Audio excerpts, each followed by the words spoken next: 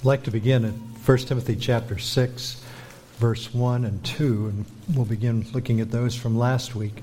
Let as many bondservants as are under the yoke count their own masters worthy of all honor, so that the name of God and His doctrine may not be blasphemed. And those who have believing masters, let them not despise them because they are brethren, but rather serve them because those who are benefited are believers and beloved. Did anyone have their bosses fall out of their chair this last week when they came in and showed the demonstration of Christ's love to them? I hope not. I really think many of you have taken this to heart and have tried to exalt Christ in the workplace. But those were convicting words, and just the power, the opportunity that lies in the secular workplace for a Christian believer, believing boss, or for an unbelieving boss, that you have to show the power of Christ, show who He is, to protect the name of God that it not be blasphemed, or the gospel that it not be invalid. And that you have an opportunity to build up the church by building up other believers if your boss happens to be a believer. This morning we move further into this instruction from Paul, and as you look at the letter, you realize we're coming towards the end. And there's some things he wants to make clear, and as have come across over and over again in the book of Timothy, these things are so practical, and they speak to us in ways that you cannot wiggle out from underneath. The end of chapter, or verse 2 reads, "Teach and exhort these things." Teach these things, Paul says. Teach these things I'm writing to you, Timothy. And not only teach, but exhort, to urge, preach them. The word here is parakaleo, and it means to call near or to plead.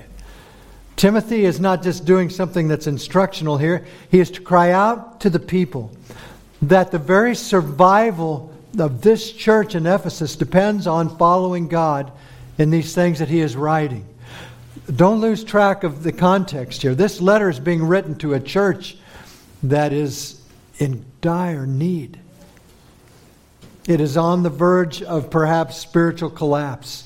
And Timothy is there to build it up and to strengthen it and to rescue it in some ways out of the hands of false teachers. This is an important letter, and he's saying, preach these things, urge the people, beg the believers to repent and grow and obey the Word of God. And this command at the end of verse 2 fits like a hand in a glove with the next verse, where Paul identifies the opposing false teachers. Look at verse 3. If anyone teaches otherwise and does not consent to wholesome words, even the words of our Lord Jesus Christ, and to the doctrine which accords with godliness, disdain for Christ's word marks the ungodly. Disdain for Christ's works. Who is the ungodly, or who are the ungodly? This is the enemy assailing the church in Ephesus. The ungodly teacher is anyone who teaches otherwise. The word otherwise may seem sort of neutral, but it's the Greek word heterodidaskaleo. It's a long word there. And it's made up of two words. Hetero, which means different, and didaskaleo, which means teach or instruct. Now that is important because hetero is the opposite of ortho. And you know what ortho means. Ortho means straight or upright or correct. We have an orthodontist. What does an orthodontist do? He makes your teeth straight. He makes them look pretty. You've got an orthopedic surgeon. An orthopedic surgeon. What does he do? He corrects the skeleton. He puts bones back in place and makes them straight. Orthodox is teaching that is also right and correct. Heterodox, which Paul is talking about here, is teaching that is not straight. It's not upright and it's not correct. Paul is exposing heterodox teachers. These false teachers, it says, refuse to consent, and literally means they refuse to take the side of or to come over to wholesome words. And wholesome there is a medical term. It means healthy. In other words, these false teachers teach what is unhealthy spiritually. Their teaching breeds spiritual disease. It's unhealthy. What they teach breeds spiritual disease. Now, before I go further, I want to tell you that as you look at the Scriptures, probably the most important thing you can do, as it is written in James, that the man who takes the Word of God and looks at it as in a mirror and does what it says is the one who is blessed. He is the doer of the Word. And when I look at these Scriptures this morning, it grabs me and makes me think, be careful. You do not want to be one who teaches otherwise, Kent. Otherwise, other than what God intends to come from His Word. And it really does grip you because you think that is so easy to do. And I will confess, I'm sure I have done it at times. That's why the men who preach here want your prayers desperately. We do not want to in any way be in this camp that Paul is warning against. We want to humbly approach the Word of God, seek Him with all our hearts so that we understand what He intends. Here Paul clarifies that these opponents, not only just teaching otherwise, but they don't even agree with the very words of our Lord Jesus Christ. Look at the title that Paul gives there. Lord Jesus Christ. These false teachers don't even agree with our Master, Lord, Kurios. They don't agree with Jesus, the Savior. They don't agree with Christ, the Messiah. And they oppose teaching that leads men to the gospel. This may include, and as I read these things, I want you to think carefully about what you've heard here on the radio and other places you've listened to preaching. This may include this otherwise teaching, questioning of God's omniscience. Does He really know? His omnipotence. Does He really have all power? His omnipresence. Is He literally, completely everywhere at all times? Is God truly sovereign? Is He really a good God? Is He holy? Is He pure? The otherwise teachers may reject the Trinity of God, saying that He cannot be one God in three persons as Father, Son, and Holy Spirit. And let me tell you that there are many groups who put the label of Christian on themselves and reject many of these doctrines. What is spoken, what is taught from the Word of God is essential. It is vital. It is our filter. They may reject His sinless, perfect life. I have had so many people tell me, Jesus was a good man, probably the best, but nobody's perfect. And they will put that label onto Christ. His sinless perfection. His death as a substitute for His elect. Many people hate that doctrine. And we celebrated it this morning with the Lord's Supper, that our Christ would go on that cross and take upon Himself an accounting for my sin, my filth, my wretchedness, and He would literally be punished with the wrath of God that was destined for my sin. Many hate that doctrine. They will oppose His complete payment for their sin.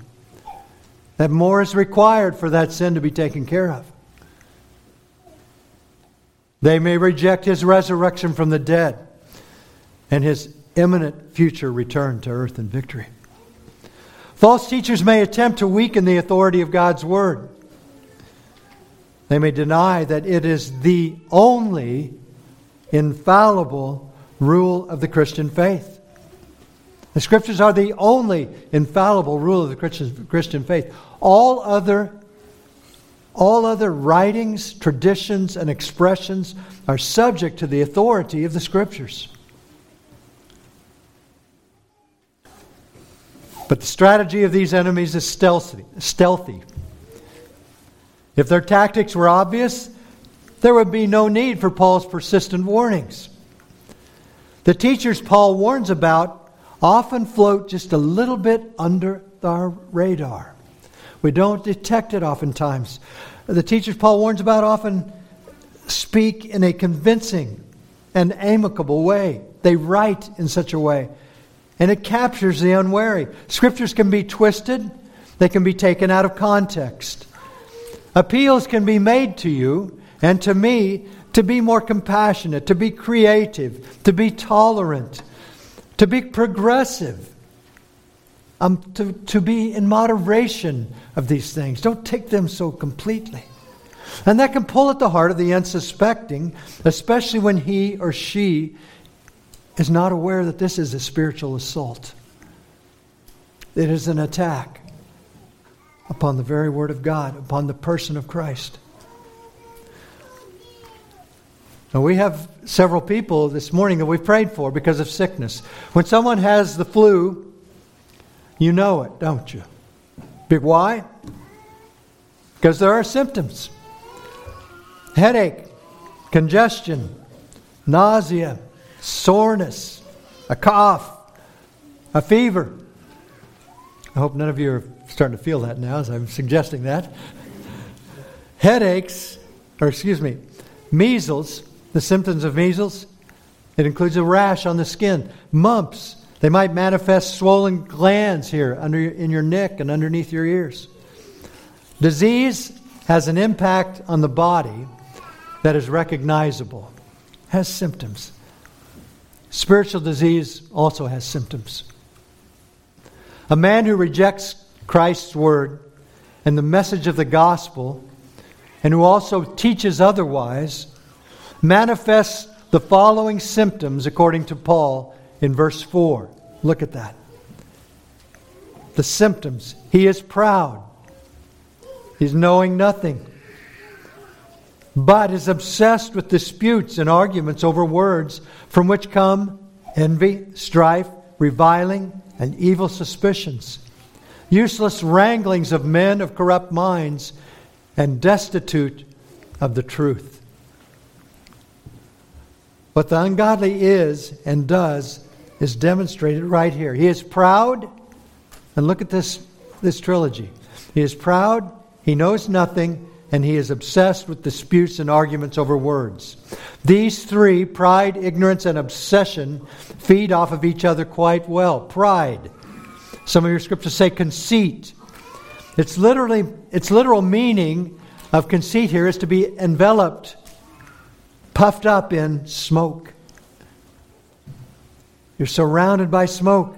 Paul used it to describe a new believer lifted up with pride and then falling into the condemnation of the devil in chapter 3 of 1 Timothy. These teachers are full of hot air, or they are just blowing smoke. And Peter describes the same false teachers in his letter, and he says they speak loud boasts of folly. The grave danger is not in their volume or how verbose they are. These types of teachers, says Peter, entice by sensual passions of the flesh those who are barely escaping from those who live in error. They put people in spiritual and eternal danger. Even though these proud men blow smoke and boast loudly, realistically, Paul says they know nothing. They boast, but they know nothing. And literally, that means not one thing. Romans 1, verse 22 says, claiming to be wise, they became fools. 1 Corinthians 3, verses 18 through 20 says, let no one deceive himself. If anyone among you thinks he is wise in this age, let him become a fool that he may become wise. For the wisdom of this world is folly with God. For it is written, he catches the wise in their craftiness. And again, the Lord knows the thoughts of the wise, that they are futile. Motivated by pride, and to hide his ignorance of knowing nothing, this false teacher then is obsessed with disputes and arguments over words. The NASB translates it as he has a morbid interest in controversial questions and disputes about words. The ESV says he has an unhealthy craving for controversy and for quarrel about words. One commentator writes, false teachers do little more than quibble over terminology. They indulge in pseudo-intellectual theorizing rather than in productive study of and submission to God's Word. There is so much of that out there now.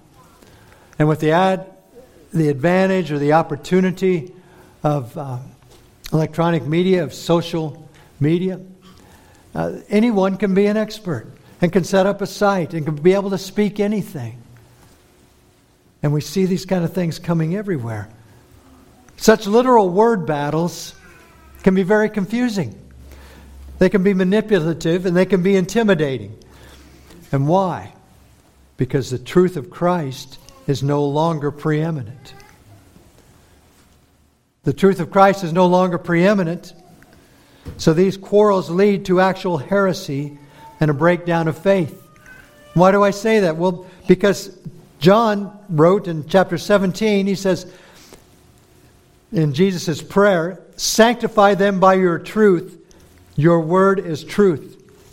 Sanctify them by the truth. Your word is truth. When the truth of Christ and His word are substituted with quarrels and controversy over terminology, then sanctification will not happen. Becoming like Christ will not happen through all of the arguments and battles over words. In place of the truth of Christ and the Word of God, the heterodox teachers supply three conditions, which I've mentioned: pride, ignorance, and obsession with word controversy. This is like a deadly black mold growing in a dark, warm, wet environment. And you've seen it. I remember when we pulled off some of the wall in our bathroom at a home we lived in, and behind that wall was this black mold everywhere because it was dark and it was moist and it was a warm location.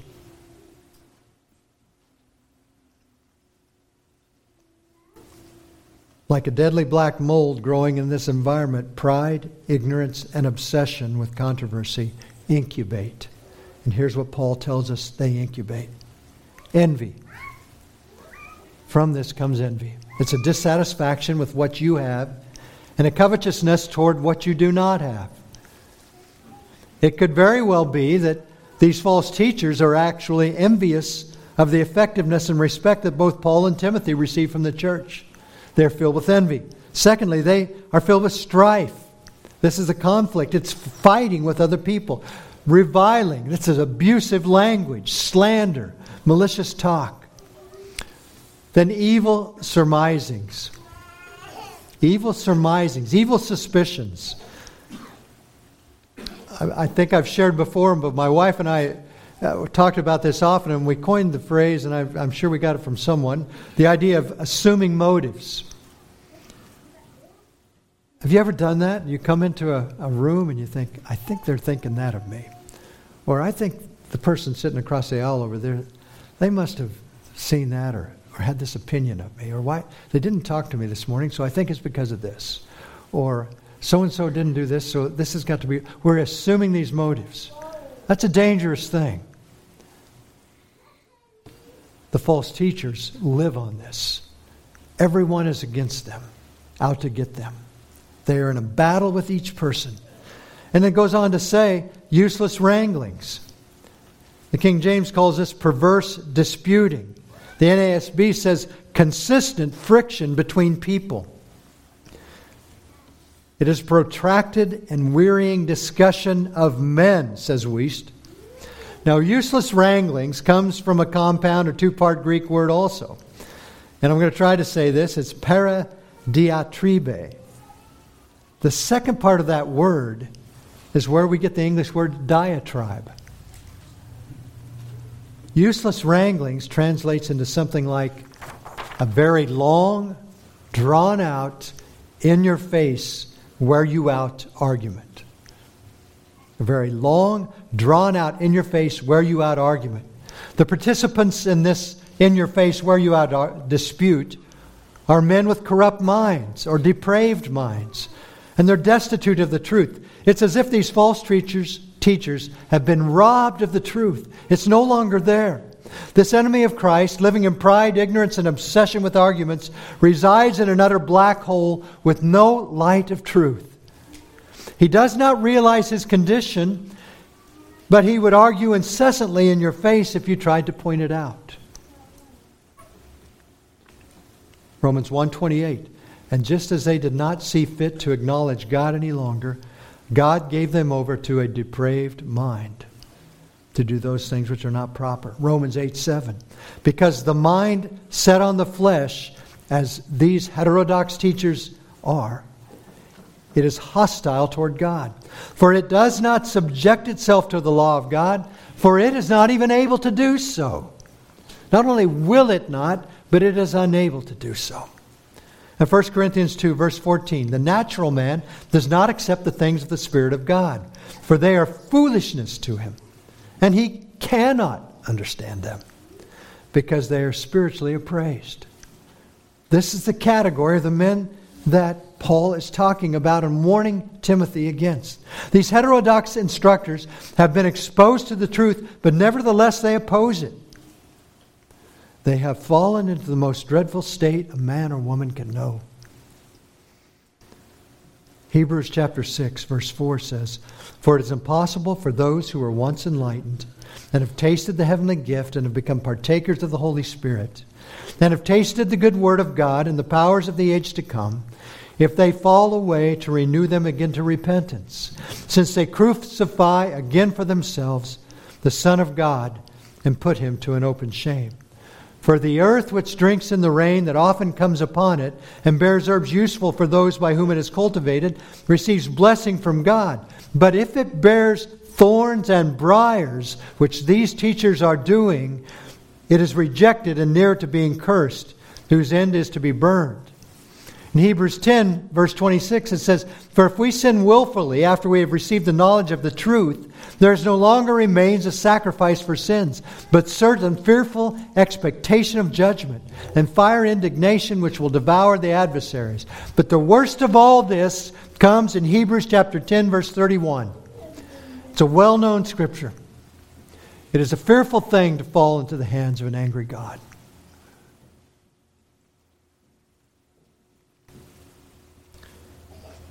What then motivates a heterodox teacher to argue and promote himself so strongly? Verse 5 goes on to say, who supposes that godliness is a means of gain. That is why these men have taken this position. These Ephesian opponents are not the first to be motivated in this way. Peter describes their ancient predecessor. In 2 Peter 2:15, he says, they have forsaken the right way and gone astray, following the way of Balaam, the son of Beor, who loved the wages of unrighteousness. Another by the name of Simon. He had the same misplaced desire for gain through ministry. Turn in your scriptures to Acts chapter 8. Turn to Acts chapter 8.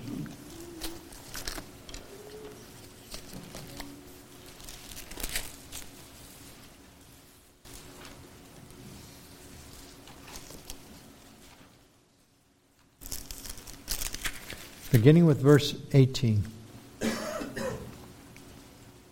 And when Simon saw that through the laying on of the apostles' hands the Holy Spirit was given, he offered them money, saying, Give me this power also, that anyone on whom I lay hands may receive the Holy Spirit. But Peter said to him, Your money perish with you, because you thought that the gift of God could be purchased with money. You have neither part nor portion in this matter, for your heart is not right in the sight of God. Repent, therefore, of your wickedness, and pray God, if perhaps the thought of your heart may be forgiven you. For I see that you are poisoned by bitterness and bound by iniquity. That is the disease of these ungodly men, these false teachers. Now, in this case, they wanted to spend money to get power. In other cases, they want to have the power of the ministry to get money. But money is a very big part of this. Now, Paul, on the other hand, how did he approach these things? He talked to these Ephesian elders in the book of Acts, chapter 20, and here's what he said. I have coveted no one's silver or gold or apparel. Yes, you yourselves know that these hands have provided for my necessities and for those who were with me. I have shown you in every way by laboring like this that you must support the weak And remember the words of the Lord Jesus that he said, "It is more blessed to give than to receive." And then the scripture goes on to say, from these kind of heterodox false teachers, withdraw yourself. From such, withdraw yourself. Now the phrase, "from such, withdraw yourself," is contained only in the translations based upon the received text, or Textus Receptus. It's in the King James and the New King James and a few others. It's not part of the text of the NASB or the ESV. But the intent of this verse, whether it's in your copy of the Scriptures or not, is found again in verse 11 in all of our translations. There Paul begins to close this letter to Timothy, and he sums up how the man or woman of God should respond to the false greedy teachers plaguing the church in Ephesus. And he writes, "But you, O man of God, flee these things." It's the same idea. These misguided and evil teachers do not support the Word of God. As Jesus once said, "He who is not with me is against me, and he who does not gather with me scatters." These men are proud, ignorant, argumentative, divisive, word-twisting men. They are motivated by personal gain, not the glory of Christ. And they are a spiritual disease. Get away from them before you find yourself infected with their lies and confusions. Now, these kinds of teachers are rampant again in our day and in every part of the world. They teach things you will never find in Scripture. And then at times they hack and they chop and they glue Scriptures together out of context to bolster their power and their bank accounts. They often speak smoothly and powerfully. Much of their message appeals to us. It appeals to our personal comforts and our desires. If you will buy their book, send in a faith contribution, or join their club, you are promised financial and spiritual success. If you are listening to these men and women, stop and remove yourself far from them. They are a spiritual disease that with further exposure may infect and sicken and even destroy you spiritually as well. The heterodox teachers are men and women not content with the gospel of Jesus Christ. They want more, they create more. Movements and merchandise such as Jesus Calling, the Shack, the Prayer of Jabez, and many others are basically rooted in being discontent with Christ and His Word. They teach otherwise, as Paul describes. And if you have further questions about that, it would be good to talk about that. But you have to be on guard. Where do these things come from? What is behind them? Why do they say what they do? So where does Paul go from here? What is the opposite of false teachers who are discontent with the Word of God and covet gain through a show of religion? Verse 6 is where we go. Now godliness with contentment is great gain. And this digs a little bit more into our own backyard. Contentment reveals the godly. The value of contentment. Well, the word godliness speaks of likeness to God. Being like God in character. Being conformed to the image of God's Son is what is written in Romans 8:28. It is growing in godliness, and it is great gain. It is also eternal, and it cannot be taken away. It is a gift from God. The word contentment actually translates as self-sufficiency. Now, that doesn't seem quite to comport with what we read in the Scriptures, but the word in its origin meant self-sufficiency. To be content means to be satisfied and sufficient, to seek nothing more than what one has, explained one pastor.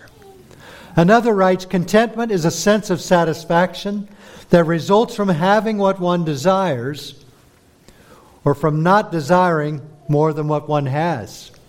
Let me say that again. Contentment is a sense of satisfaction that results from having what one desires and from not desiring more than what one has. For the Christian man or woman, this contentment or self-sufficiency is rooted in the presence and adequacy of Jesus Christ. Paul wrote in 2 Corinthians 9, and God is able to make all grace abound toward you, that you, always having all sufficiency in all things, may have an abundance for every good work. Let me read that again. God is able to make all grace abound toward you, that you always, having all sufficiency in all things, may have an abundance for every good work. Do we lack anything? We do not. Never. Anywhere. But why do we often struggle so much when it comes to contentment? Ryken writes, a good deal of our discontent also comes from not being satisfied with Jesus himself. We want something more or something else. I have heard the following poem quoted, but I was still unable to find the specific author, so if someone knows this, you might tell me afterwards. It was spring, but it was summer I wanted. The warm days and the great outdoors. It was summer, but it was fall I wanted. The colorful leaves and the cool, dry air. It was fall, but it was winter I wanted. The beautiful snow and the joy of the holiday season. It was winter, but it was spring I wanted. The warmth and the blossoming of nature. I was a child, and it was adulthood I wanted. The freedom and the respect. I was 20, but it was 30 I wanted. To be mature and sophisticated. I was middle-aged, but it was 20 I wanted. The youth and the free spirit. I was retired, but it was middle-aged I wanted. The presence of mind without limitation. My life was over, and I never got what I wanted. Discontent is life's burglar, wrote one commentator. It robs every other experience of its God-given joy. Someone who is discontent is always operating at a loss. To know true contentment, it must be derived from Christ himself. 2 Corinthians 3, not that we are sufficient of ourselves. We are not. To think of anything as being from ourselves, but our sufficiency is from God. 2 Corinthians 3:5. From imprisonment in Rome, Paul writes, not that I speak in regard to need, for I have learned, in whatever state I am, to be content. I know how to be abased, and I know how to abound. Everywhere and in all things, I have learned. It's the second time he says that. I have learned. It didn't just happen. It isn't just like a gift of the Spirit that comes upon you in some way. Paul learned both to be full and to be hungry, both to abound and to suffer need.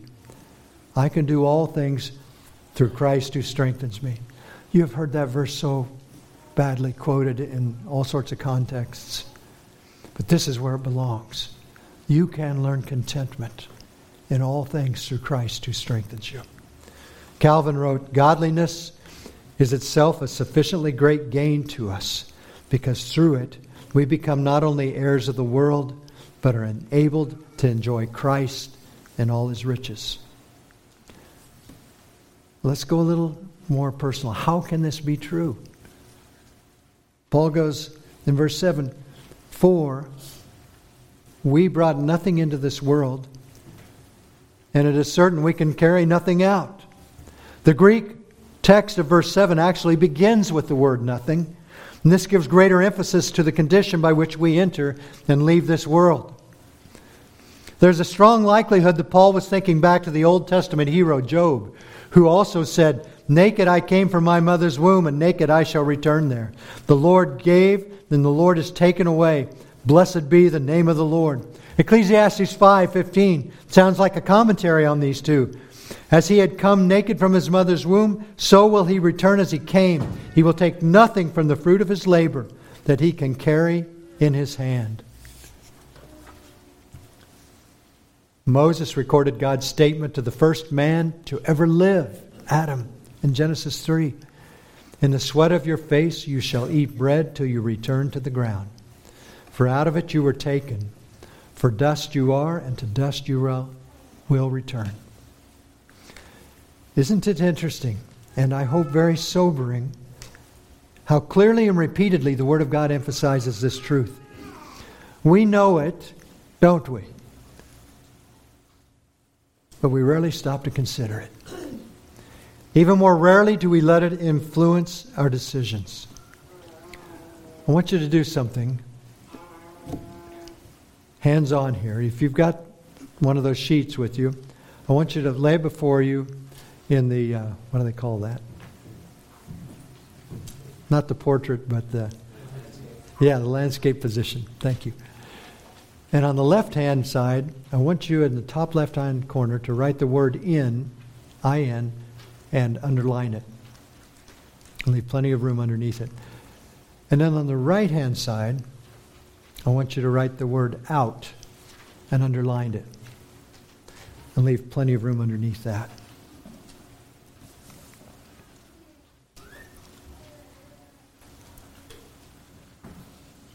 Now, it's very short, but for the next 30 seconds, I want you to list under the word in as many things as you actually were able to bring with you when you came into the world at birth. And on the right-hand side under out, in just 30 seconds, that's not a lot of time, but I want you to list all those things that you can picture yourself carrying with you when you leave this world.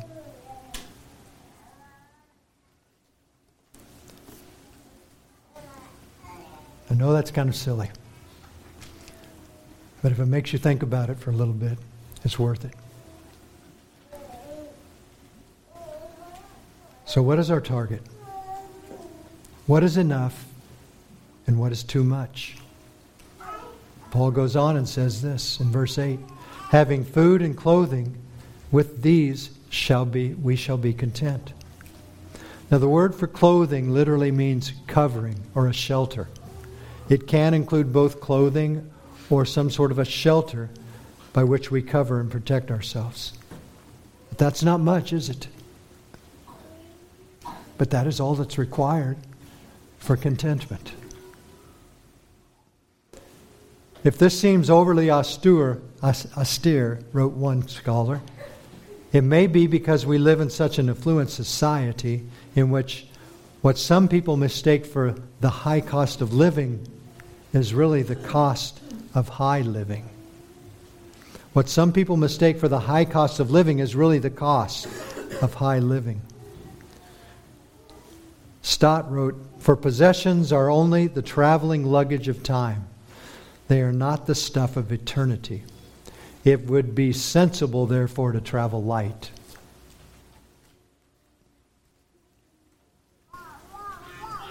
Another wrote, our society replaces people with things, conversation with entertainment. By so doing, we have lost the simple joys of life, which center on relationship, the essence of Christian fellowship. In Proverbs chapter 11, verse 28, we read, he who trusts in his riches will fall, but the righteous will flourish like the green leaf. And what do we need to flourish? Paul then again, in these last two verses, cautions against living for wealth. He looks at the other side of this coin. In verse 9 he says, but those who desire to be rich fall into temptation and a snare, and into many foolish and harmful lusts, which drown men in destruction and perdition. Covetousness destroys the ungodly. This is a drowning snare. The covetous are characterized by a desire to become wealthy. Now, this desire is not just a flash of the moment. It's not saying that those who are wealthy. It is really focusing here on those who desire to be rich. What this does. Now, there is some subjectivity to insert in this topic. What does this mean? But before we try to do that, let's look at Paul's answer to what is rich. Before we try to look at Paul's answer to what is rich, please look carefully. Look carefully and do not miss something here. These verses, 9 and 2, are grisly and they are horrific. These are warnings Paul makes to those who desire to be rich. Let us not be so offended or quick to justify ourselves that we miss Paul's desperate caution here. Paul writes the verb fall in verse 9 in the present tense, indicating that it is a continued, repeated falling. The man desiring riches will keep falling into a snare. It is a scene of gruesome violence. That's what he's talking about here. A snare is unseen, is it not? It catches its prey by complete surprise. The man who desires to be rich, he has no intention of falling into a snare. He grows comfortable with the accoutrements and the furnishings of wealth. A snare? When life is comfy and affluent, a snare is nowhere to be found. And that is why it works. The hidden deceptive snare captures and kills its victim. Paul writes that those who pursue riches fall into many, not just some, many foolish and harmful lusts. And what do these lusts do? More gruesome, grisly picture here. These lusts then drown their victim. These lusts that come from pursuing riches will submerge, drag to the bottom, and sink, plunge one to the depths. And these words here mean complete moral collapse and spiritual eternal destruction. They do that. Complete moral collapse and spiritual eternal destruction. This isn't me trying to be woke or to be political or anything. This is what God's Word really says clearly. It's a gruesome situation. Achan's appetite for gold led to the defeat of Israel in battle and the execution of him and his entire family. Turn to James chapter 5, beginning with verse 1.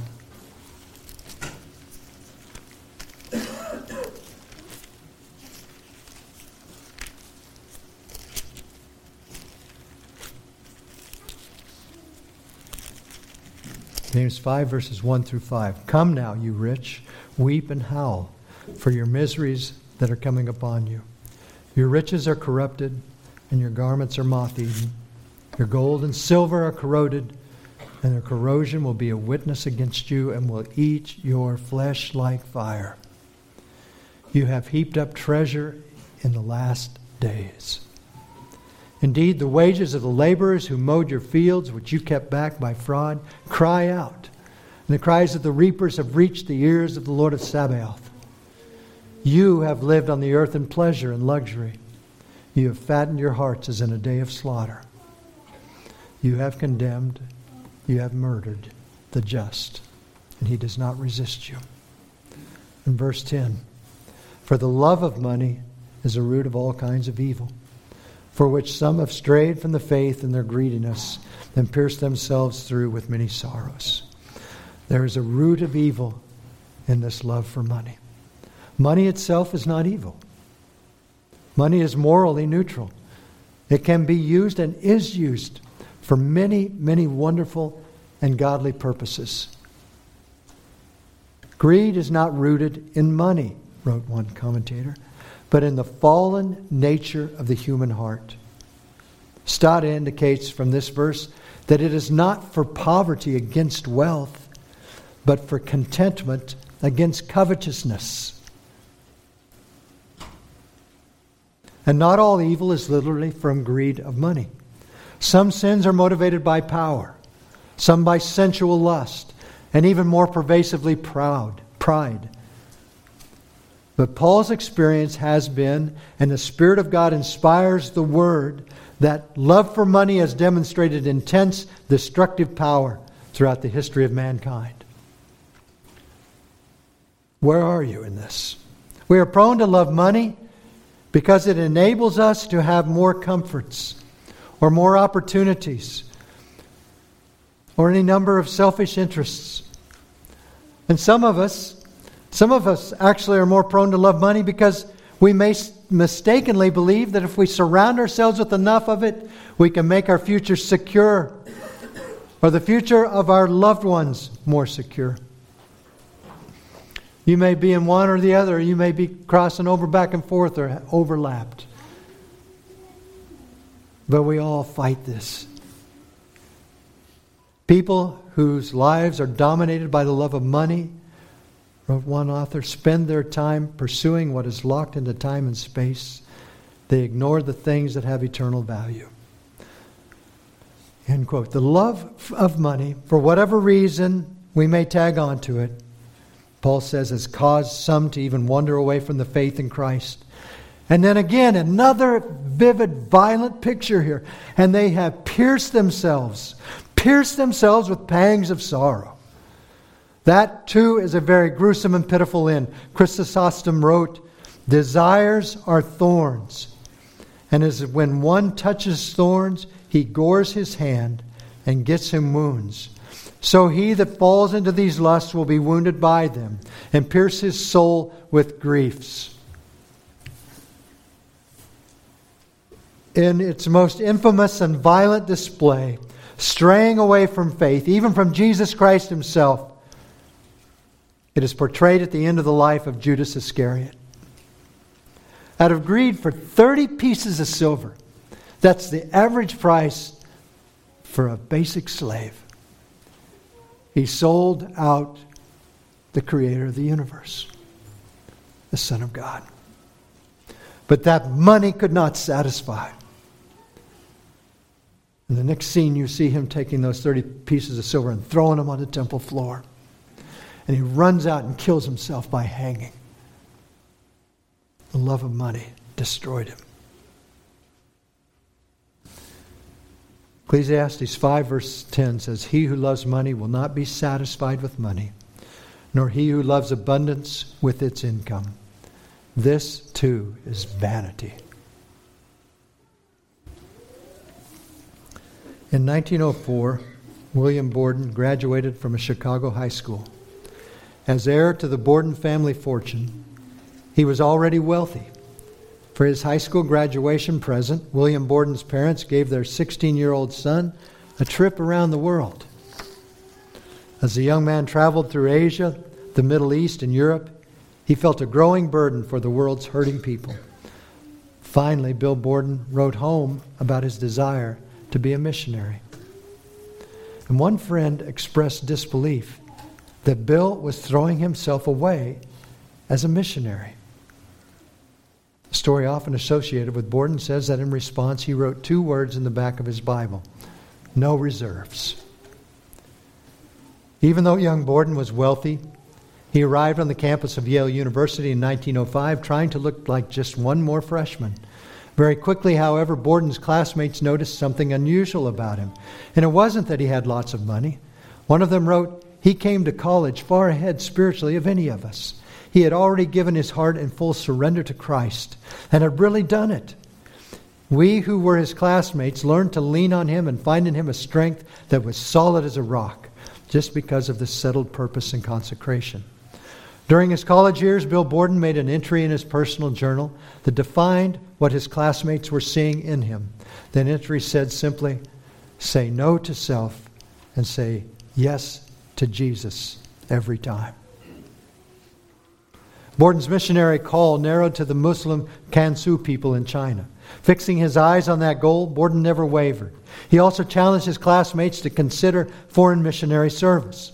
And one of them said of him, he certainly was one of the strongest characters I had ever known. And he put backbone into the rest of us at college. There was real iron in him. And I always felt he was of the stuff martyrs were made of and heroic missionaries of more modern times. Although he was a millionaire, Bill seemed to realize always that he must be about his father's business and not wasting time in the pursuit of amusement.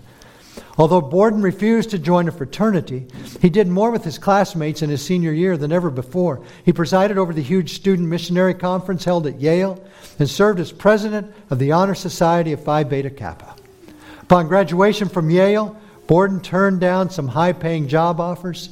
It has been reported that in his Bible, Bill Borden wrote 2 more words: no retreats. William Borden went on to do graduate work at Princeton Seminary in New Jersey. When he finished his studies at Princeton, he sailed for China. Because he was hoping to work with Chinese Muslims, he stopped first in Egypt to study Arabic. While there, he contracted spinal meningitis. And within a month, 25-year-old William Borden was dead. When the news of William White and Borden's death was cabled back to the U.S., the story was carried by nearly every American newspaper. A wave of sorrow went around the world. Borden not only gave away his wealth, but himself in a way so joyous and natural that it seemed a privilege rather than a sacrifice. Was Borden's untimely death a waste? Not in God's perspective. As the story has it, prior to his death, Borden had written 2 more words in the back of his Bible. And underneath the words, "no reserves and no retreats," he is reported to have written, "no regrets." No reserve, no retreat, no regrets. In wisdom, Solomon wrote in Proverbs 30, verses 8 through 9, "Remove falsehood and lies far from me. Give me neither poverty nor riches. Feed me with the food allotted to me, lest I be full and deny you and say, 'Who is the Lord?' Or lest I be poor and steal and profane the name of God." Jesus told us, "For where your treasure is, there your heart will also be." Let's pray. Heavenly Father, we thank you for your scriptures, for your word that speaks as a two-edged sword. Father, I pray that it will penetrate our hearts and you will lead us near to you, that you will be preeminent in our hearts and our minds. Father, help us to see false teaching. Help us to see our own desire for the things of this world, for wealth, for security, for comfort, for pleasure. May we give that all up for the kingdom of God. In Jesus' name I pray. Amen.